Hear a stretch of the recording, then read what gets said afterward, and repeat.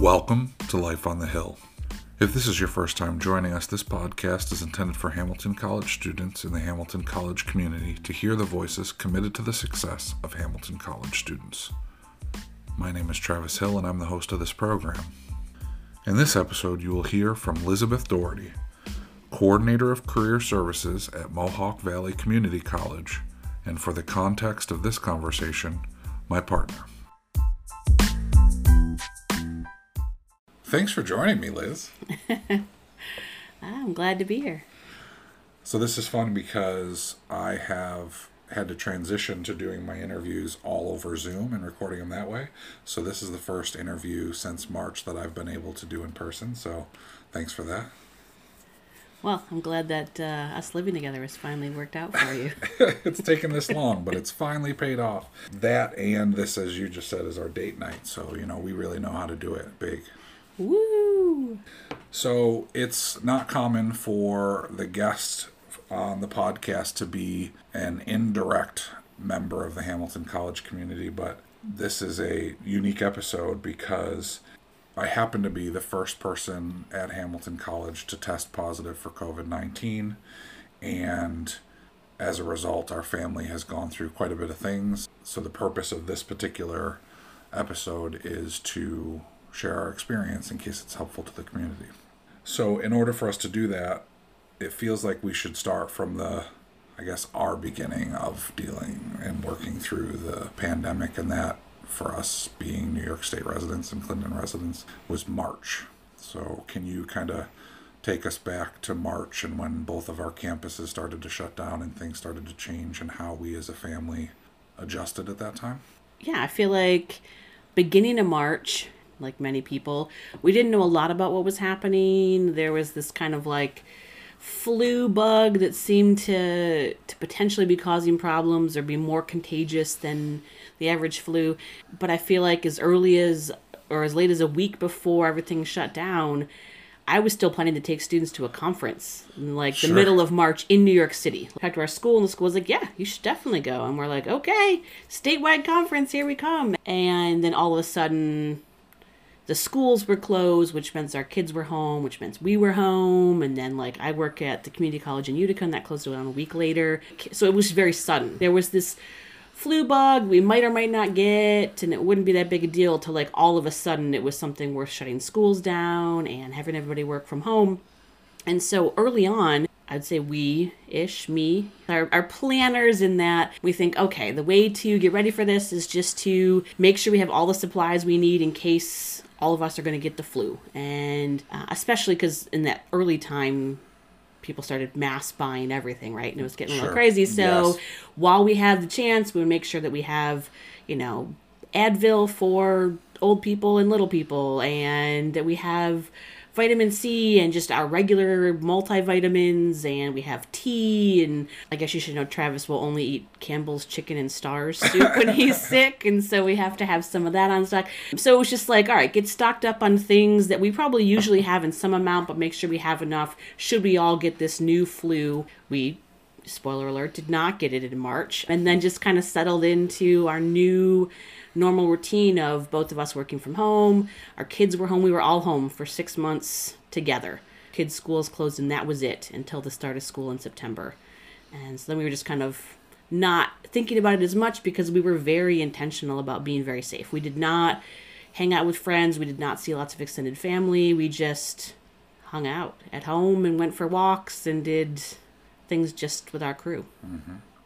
Yeah, and you have been, and we say were because we're building up to this positive test situation, but we still are doing all of those things. And Liz has been the family shopper, and I've been going almost nowhere other than picking up takeout that can be accomplished, and always wearing masks and all the things. And so, fast forward to September, and I had come to campus. I've been working remotely throughout since Hamilton closed a couple weeks after. I came home and have stayed home. And I went to campus and got tested. And the next day I woke up and I was feeling fine and normal. And then as the day went on, it changed in a hurry. And I started having all kinds of flu-like symptoms. So my sore, achy, runny nose, a bit of a cough, and a pretty serious headache, like so much that in the afternoon I was in meetings and I was struggling to focus. And I was just trying to power through the meetings, and I got a break in between them, and I came downstairs and took my temperature, and it was 102.4. At which point I was like, oh, this is not good. This is not a good thing. And so I called my doctor's office, and they were like, yeah, you better get tested. And then I called my go-to resource on all things COVID-19, Barb Flutie, and she was lovely as always and kind of said, I can't tell you what to do or not to do, but it seems unlikely that that's what's going on, but your test that you took on campus will tell you. One way or the other, that will tell you if that's what it is or if you just have something else. And so we went on with our evening as normal. I wasn't feeling well, but otherwise as normal. And that night, around 9 o'clock, I got a phone call from a number that I didn't know, which is really uncommon, but it was a local number. And I thought, I know the protocols. I better answer this. And it was the head of HR, Steve Stemkowski. And let me tell you, getting a call at night from the head of HR is never a good thing. It's always when they're giving out awards. They're like, Yes. you're doing such a great job. Thanks for being amazing. Wanted to call you on this Thursday evening and pass that along. Yes. And I don't know, you just don't want that call. And of course, in this context and knowing the protocols, I knew what the call was. And Steve is a very kind man, and I'm a fan of Steve's. And he said to me, how you feeling, bud? And I'm like, we don't have quite that kind of relationship. I know him decently well, but the how you feeling, bud was clearly like the Steve trying to be very kind and thoughtful, knowing that he was about to deliver for the first time in the fall this news nobody wants. And so I'm downstairs. I had been picking up, and we should add that we have a 3 and a 5-year-old. So we're doing post bedtime normal routine things. I'm picking up things in the living room. Liz was in the kitchen cleaning up things and just preparing for the rest of our evening. And I'm on the phone, and she's meandering around, and he and I are talking, and he's asking me questions about any potential contacts on campus and how I'm feeling, and just making sure I'm doing okay and understand what my rights are as someone who has this. And Liz kind of shoots me a look like, who are you on the phone with? And I thought she had kind of put it together, given that I had been sick and we had talked about this. And so I looked at her and I was like, it's the head of HR, Steve. I tested positive. And she looked at me like, I don't really understand what you're saying. And I was like, I tested positive for COVID-19. At which point, her whole face changed and her mouth dropped to the floor, and she just walked away. Like, just went to the kitchen and walked away. And I knew that that was a valid, reasonable response. And I don't really know what happened next, but I finished the conversation with Steve. And in that process, I started asking questions about who's going to find this out. And the irony is, the last podcast episode that I released was with Usman, and we were talking about being worried for the first person that would test positive in the Hamilton community because of the amount of pressure that existed having had no positive cases. And it started, and I said in that podcast, I've thought a lot about who that person would be who would test positive and want them to be okay. And then ironically, it ended up being me. And I do want to acknowledge that as somebody who was working remotely and had no contacts at Hamilton after the contact tracing process, that I had it easy compared to what I thought and what I frankly am concerned for the folks who are experiencing it now, and any kind of concern that or reactions that they're experiencing. But I felt that. I felt nervous and awkward and guilty and worried, not just, of course, for the health of myself and my family, but the potential that I would have a negative impact on anybody in the Hamilton or Clinton communities. And so it was hard. It was awkward. Steve was wonderful about it, but it was challenging. So now let's back up briefly and kick it over to you to talk about that moment when I said I tested positive for COVID-19. Yeah, so like you had been sick that day, but honestly, I mean, it's a little bit that sometimes I feel like you're a person that gets the man flu. So like Totally. when you're sick, you're like a hangnail, looks similar to having COVID-19. I'm just kidding, not that bad.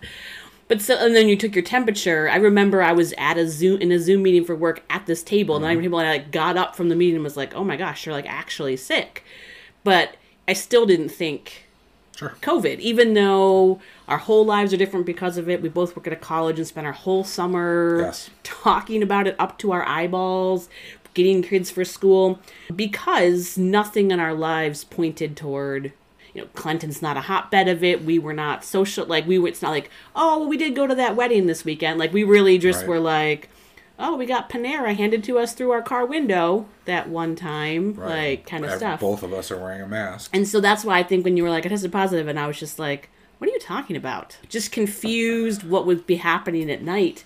And then when you said that, it was a lot to process all at once. And I think it was a lot of things. Obviously, I'm worried for Travis. I'm kind of fond of him. And pretty much the whole of my life depends on him getting to be a part of it and us doing lots of things together. The overwhelming sense of like, okay, now what does this even mean? What do we do? Like, how do we take care of you? How do we take care of our kids? Me.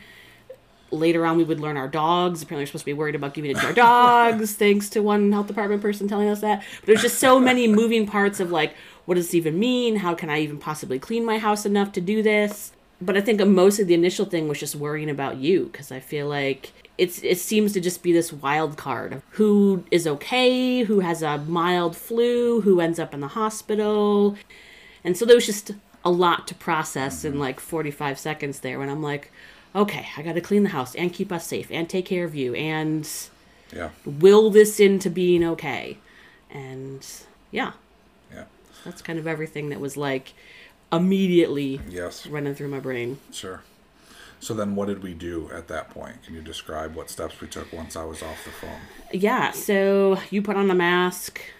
I should probably have put on a mask, but honestly, I just assume we all had it, if I'm being totally honest. But yeah, put on masks.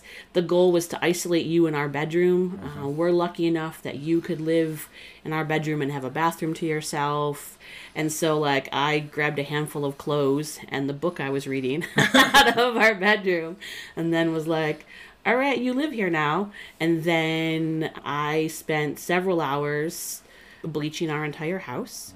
And luckily because we had gotten prepared in March, we're not normally a bleach kind of house. We're more a 7th generation multi-purpose cleaner spray. But in March we had gotten some things, feeling like whatever this super bug is, we gotta be ready to clean it. So wipe down every surface in the whole house. And so that took a long time, and did a lot of cleaning, a lot of prep. So our 3 and 5-year-old are wonderful, but need a fair amount of attention.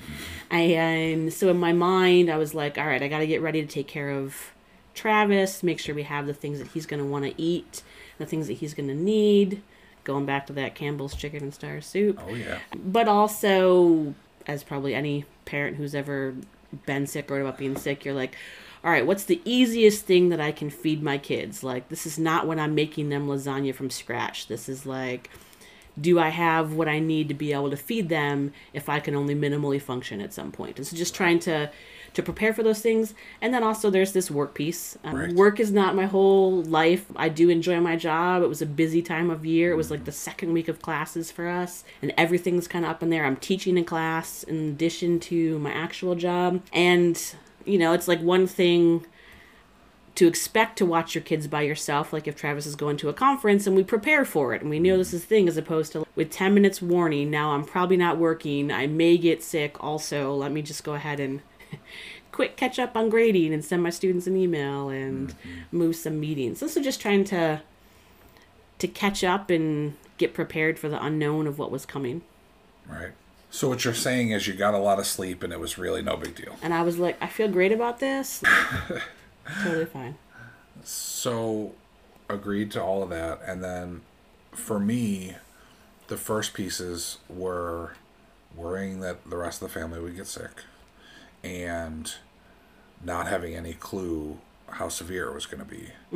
And so what I was experiencing at that point, or through that night in particular, was chills and fever and headache and a slightly ramped up version of what I had been feeling in that afternoon.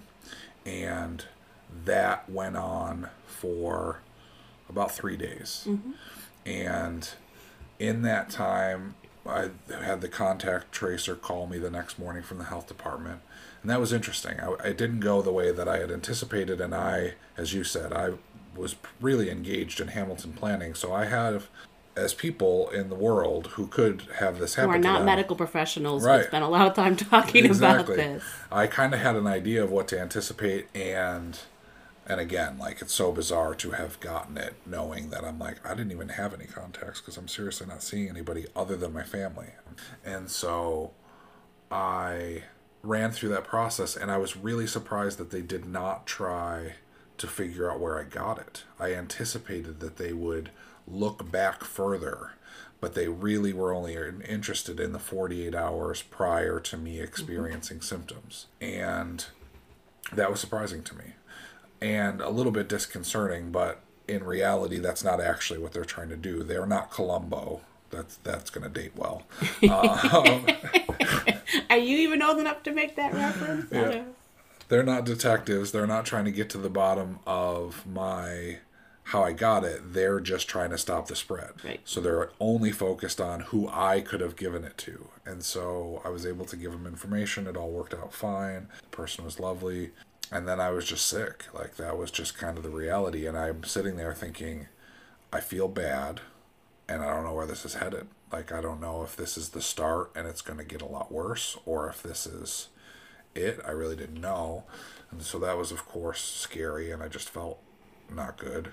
But in reality, now that I'm through it, fortunately, I know that those 3 days were the worst of it for me, and that from there it got better. The fever continued longer for a little bit, a couple more days, and the headaches because of the fever, but the achiness went away, and then the fever went down enough that the shivers and the things went away, and I developed a bit of a cough, which was also scary, but it didn't turn into anything serious, and so that was good. And I just want to acknowledge how fortunate I am. And I know that because we have people in our lives, and people listening, I'm very cognizant that you probably have other people in your lives that have experienced this and more acutely. And so I feel lucky for that. But for me, isolation was hard, and I had about best case scenario. I was in my own home with the sounds of my family and somebody who loved me, looking after me and able to drop off food outside my door and bring me my favorite soup, which, P.S., I assume Campbell's will give us some sort of kickback for the Chicken and Stars Life on promotion. the Hill, now sponsored by Campbell's. Yeah, right. Chicken and Stars and Seventh Generation. So you're welcome. We get that kind of listenership here. So it was hard, though. Isolation was still hard. It was scary, and it was worst for me when you started to get sick. And not knowing what to do with that, and being worried about how severely you would experience it, and certainly worrying about the boys. And we ended up calling a variety of healthcare professionals that were not the health department, who are not necessarily healthcare professionals. And the first one was my doctor's office, and they gave really weird advice, and I think it was largely because there's no good answers, and they didn't want to guide me in a bad direction. But I'm sitting there with a doctor on the other end of the line being like, my wife is now sick, I'm feeling a little better, what do we do? Should we trade? Should I stay in here? I don't know what to do. We have a 3 and a 5-year-old. And the person was like, you should both isolate. And I was like, how does that work? And they were like, well, can you send your children to someone else? And I said, we're in quarantine protocol. Like, that's your recommended next step, is to expose other people. The only people in our nearby world that could do that are higher risk than we are. Like, that's not an option. And I started to cry because I was just scared. And the person just desperately wanted to get off the phone with me. It was just like, I have no answers for you. Will you please stop ruining my Monday or whatever day of the week it was? And so it was what it was, but it was really, really scary. So I've talked for a while. Can you talk about what it was like for you when you started to feel sick? Sure. So what was I? 3-4 days, I Yeah. think, behind you in terms of experiencing symptoms. And so on one hand, I think that's a pretty typical pattern for us. Sure. Like just in a non-pandemic, Yes. like if our house gets the flu, Travis gets it first and gets it worse, and not like me making fun of him, but he like legitimately gets sicker and has more symptoms. I will get it later and have a lighter version of it. I don't know why. Like that's just like how it works. Thanks, immune system. Yeah. And so on one hand, that kind of fit the pattern, and so that was like, okay. I kind of knew it was going to come, that the odds that I did not have it. You're most contagious the 2 days before you experience symptoms. Sure.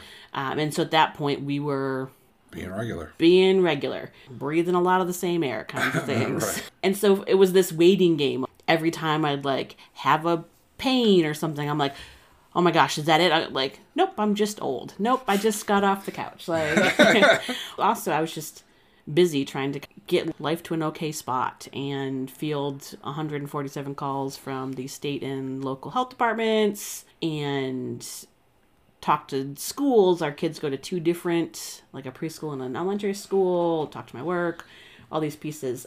So it's kind of good to be busy. But then I just kind of woke up in the morning that I experienced it and felt awful. I'd gone to bed feeling normal and woke up with the fever, feeling like I've been run over a truck, very sore, very achy, my joints ached. And so just kind of stumbled my way through that day, giving the kids enough yogurt pouches to survive and whatever you can take out of the pantry, that's what you can have for lunch. And just trying to keep us all going. But luckily it was like I felt very sick for a day, and then maybe the next morning had some lingering achiness. When I slept, my fever was completely gone. I'd had a fever for 1 day. It was as high as, I want to say, 102 point something, and then it was gone the next day. But then of course that meant that I had to get tested, and then I was positive, and then it created this pretend world on paper. Someone is sick, they then isolate away for 10 days, then they can return to the world and they're totally fine. But we couldn't actually isolate both of us away from our kids. Luckily, I had a really helpful conversation with our pediatrician. I was just like, seriously, what's the real plan here? And like, should Travis and I switch? Is it more important for him to finish the 10 days? And I think everybody's trying to do their best, right? Like, and no one really knows. And even talking to the health department, again, most people we talk to were not medical professionals. They're the contact tracers, and they're just trying to like follow the rules, right? They have a chart of rules about who has 10 days and who has 14 days and when it starts. And I'm like, help, I don't know what to actually do. And what the advice ultimately was is that I then wore a mask from the minute I started to feel symptoms for the whole rest of the week until Travis finished his 10 days. If I had gotten really sick or much worse, we probably would have switched and just kind of like dealt with it. But we ultimately let you finish your 10 days in isolation. I then spent a week wearing a mask all day. Did I love it? No. Was it totally fine? If it gave any chance of keeping my kids from getting sick, totally worth it. And so, yeah, I started to feel better pretty quickly. Our kids, luckily, have never had any symptoms. Yes. I took their temperature religiously. I kept track of their water consumption. You want to give a mom a project to do, like tell her kids might have a pandemic, a flu, and then watch the ridiculousness with which she can like structure their lives. But also just spent a lot of time worrying about Travis in isolation. So I knew at the beginning, obviously, he was very sick, and I could hear him coughing. Like I'm sitting downstairs. Essentially, Travis lived upstairs, and we spent all of our days downstairs. And when he was very sick at the beginning, when you're sick, you get in a weird sleep schedule, and so I don't want to call you because we would call on the cell phone and actually communicate through a door. But this worry of, will I know if he gets sicker and needs to go to the hospital? How will I know? What if he just is too out of it? I don't think I spent all my time in that bad headspace, but it certainly went there at times. Like how to know how bad you really are. But otherwise, it was just occupying our team. Because even when we used to go to a public park and walk around. We didn't do that. When we were Right. quarantined, we were like, backyard or house. Yep. Here we go. And so trying to just make that fun again. After 6 months, we took a 3-day break of going to school, and then we're back home again. So then I finished. So then you came out of isolation. Right. So then I went in because I had 3 days, 4 4 days, days left, yeah. of isolation to get to my 10 days. Because our kids' 2-week quarantine didn't actually start until I wasn't with them. Right. So they couldn't start their official 2 weeks until the last time they were with someone who was positive, which was me. So then at that point, we were already 24 days into it, which is something. It is something. And, there are times, because there's so many different contact tracers calling, and they're calling to check on all 4 of us at different times, and our status has changed. Liz has went from quarantine to being an active positive case and all these things. And there was one day where the person that Liz got on the phone with was like given some pretty wild expectations about the 10-day isolation. And that was like, you start your 10 days after Travis is done, even though 7 or whatever it is days will have passed before that begins. And so that was a lively conversation between us. Ultimately, that was not what we needed to be doing. Right. But again, people are just trying to follow rules, and it's hard when rules don't often allow for the nuances of, well, here's this different circumstance kind of piece. So, in case you're listening to this and you're like, I don't have any children, I don't necessarily need to know the ins and outs of how that worked out. We will at the end talk about what it's been like since coming out of protocols and whatnot and being cleared, but we're going to spend a little bit of time talking about the experience of dealing with our kids in this process. So if you're not interested in that, feel free to fast forward or jump off. But the big thing for us was we didn't get great advice early on about testing our kids. Do you want to talk about that? Yeah, so we, as Travis has mentioned, talked to lots of different people. My general experience, once you are a positive case, you get actual phone calls from people. And you are a contact, you get like an initial phone call, and then you get sometimes text messages to respond to daily for your 14 days. But yeah, so we talked to people from the state and the county and different things. And so the advice had been to not test our kids. There was not necessarily an advantage to testing them. They did not show symptoms at all in the month we've been doing this now. And like I said, we've been taking temperatures every day, checking all kinds of things. And so we feel very fortunate that our kids have never experienced symptoms and not been sick. But what did change things is, so one of the schools that our kids attends wanted them to have a negative test in order to return to the school. Because they were living with someone who was positive. Right. And that changed while we were living it, because we are Hamilton's first family. We are our school's first family, first case, my employer, we did lots of firsts. Yes. You're welcome, Mohawk Valley. Yay. We look forward to our award arriving. I'll get a call about it from Steve Stemkowski at 9 o'clock at night. Right. Giving you that big award and that sponsorship.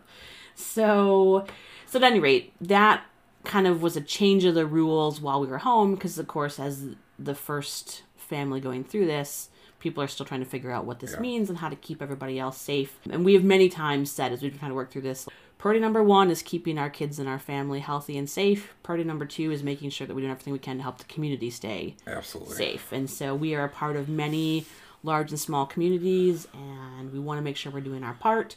We're just trying to find that balance and not just say, okay, fine, we'll just live at home in a cave for the rest of our lives because we've had it.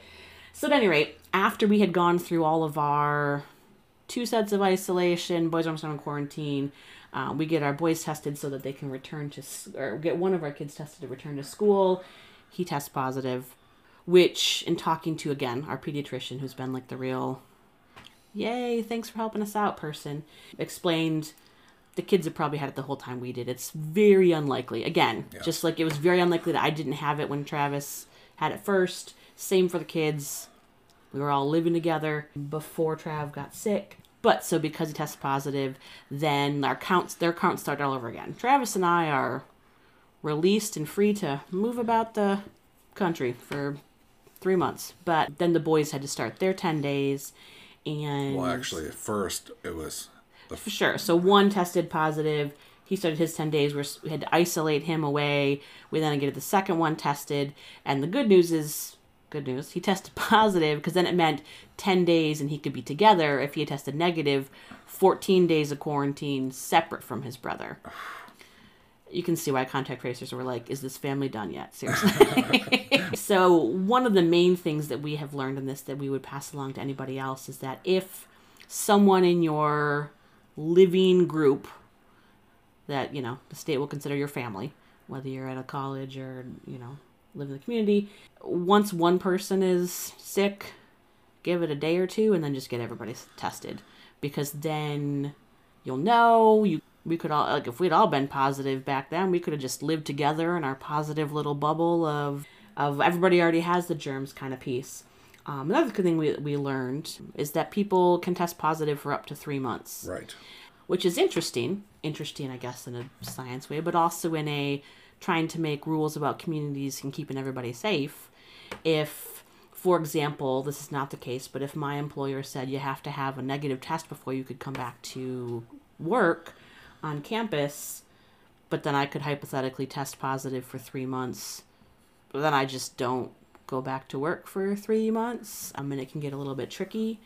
We are not medical professionals, or we don't even play them on TV. Right. But yeah, like in talking to people who are actually medical professionals, is that after that 10 days, you are not infectious, which is why that's the rule, and you get to return to society according to like the health department and CDC guidelines. But it's just tricky because Sure. everybody's in the community, is understandably worried. Right. The other thing that we learned, and I'll let you talk about it, is we got advice a number of times that was like, oh, you need to have your children tested. There's tons of places to do that. And that turned out, at least in this area, to not be true. Sure. And I think it's an evolving process. I would say fairly easy to get a test as an adult. Sure. Like I did mine in the drive-through of Rite Aid. You make an appointment online, you give it to yourself, and a person just watches you through the window, like if you're picking up your prescriptions. That's not the case for kids. And I think it's always changing and evolving, and Sure. so what was true for us 2 weeks ago is probably not true anymore. Yeah. Just like getting tested in March, there were fewer spots and it was harder to do, and now you can get tested lots of places and it's easier, and there are ones that are free through the state for adults. And so that's just something that's a little bit tricky to navigate. I guess if you actually know us, we'd be happy to talk that through with you. Absolutely. But in my experience, the health department would say, all right, you're going to get your kids tested, you can go here. And I was like, do all of them do minors? And they say, oh, actually, no. Okay. And so there's like places that'll do 18 plus, places that'll do 16 plus, places that do 12 plus. The under 6 crowd, which is where we are partying, is the most tricky spot to do it. And in our experience, called around and tried to find it, and it was only 2 places we could find locally, and both of them are the most invasive test. Right. There are some local, we just learned today that there's a local pediatrician's office that has started doing it. So I think it's hopefully getting better. But of course for us it just felt like, one more kick to the teeth when you're down kind of thing. Like now I gotta watch my kids get a painful test and then tell them, turns out we're not leaving the house yet. Right. We're gonna be home for another couple of weeks. Yes, all of that. So we say all this, we share this story not because you should model your actions after ours by any means, but mostly because it just feels like people don't necessarily know or have a close enough relationship with people. So to talk about a little bit about what has happened since we've been able to move about a bit more. So I've been cleared for a bit, and one of the things I've done since that time, my dentist's appointment. And so I show up to the appointment and they're like, have you been around anybody with COVID-19 recently? And I'm like, here we go.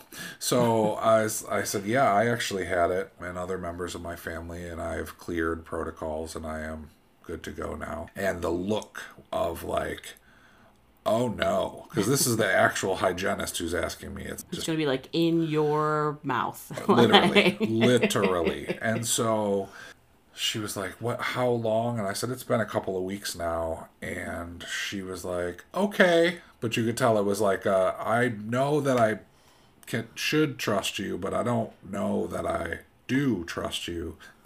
But we went back and we sit down, and once she's kind of like committed to, all right, we're doing this thing, all of a sudden now she's like, so what happened? What were your symptoms? How was it? And I'm like, well, you have 2 hands in my mouth, so it's not going to be easy to answer those questions. But that has been very much my experience, is that people are afraid and worried. And also super want to know. Yes. They're just curious. It like dominates everybody's life right now. Yeah. And the things everyone's like, how did you get it? Wish we knew. I literally think a germ fell from the sky and landed in my eyeball, and that's how that happened. I cannot, for the life of me, for how intentional we had been, and for the exposure that we had from our kids going off into the world to go to school, everybody who is a medical expert was like, that timing doesn't make sense. To have had contact and then had symptoms so quickly after is just not likely. So our kids' first day of school was the day before you tested. So it was like first day of Correct. school, then you tested. And so it couldn't have been from that because I was too fast. Right. And so we really have no idea, which feels like you could look at that 2 ways. Great, now I'm just going to go party in the streets because obviously even if you're intentional it doesn't work out. Or you could look at it like us and say, we got to stay the course. Like, it's really important because anything can happen, and even people who are being intentional, it could happen. And I say that mostly because, going back to my conversation with Usman, he brought up, you got to have a plan. Like, if it ends up being you, right, you should be prepared. You should think about what that's going to be like and have the supplies you need, or have the call list of who you'll lean on, or whatever the case may be, because we are lucky. We have the resources we need, the housing security and circumstances that let us do this in the least challenging way possible. And we're both quite knowledgeable.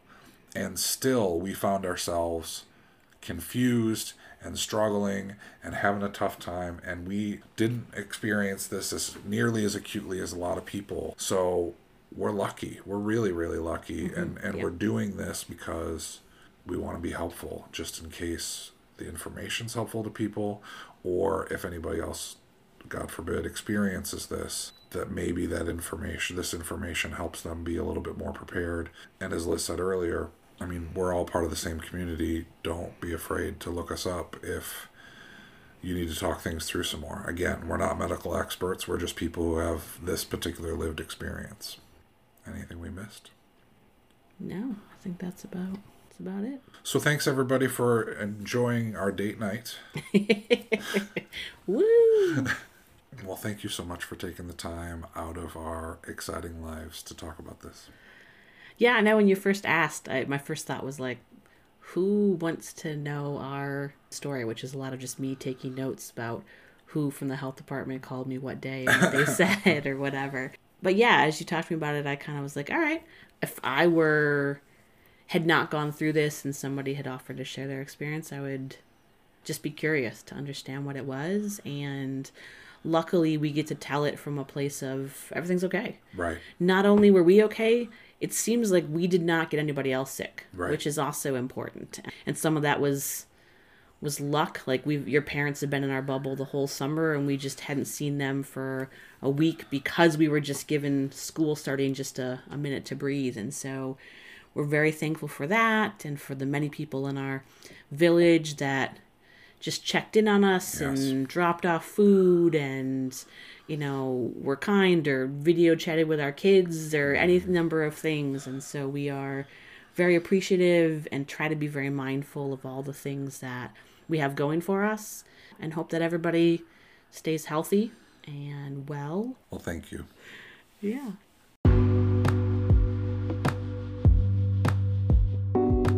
That was Elizabeth Doherty, Coordinator of Career Services at Mohawk Valley Community College. Stay tuned for future episodes. This is Life on the Hill.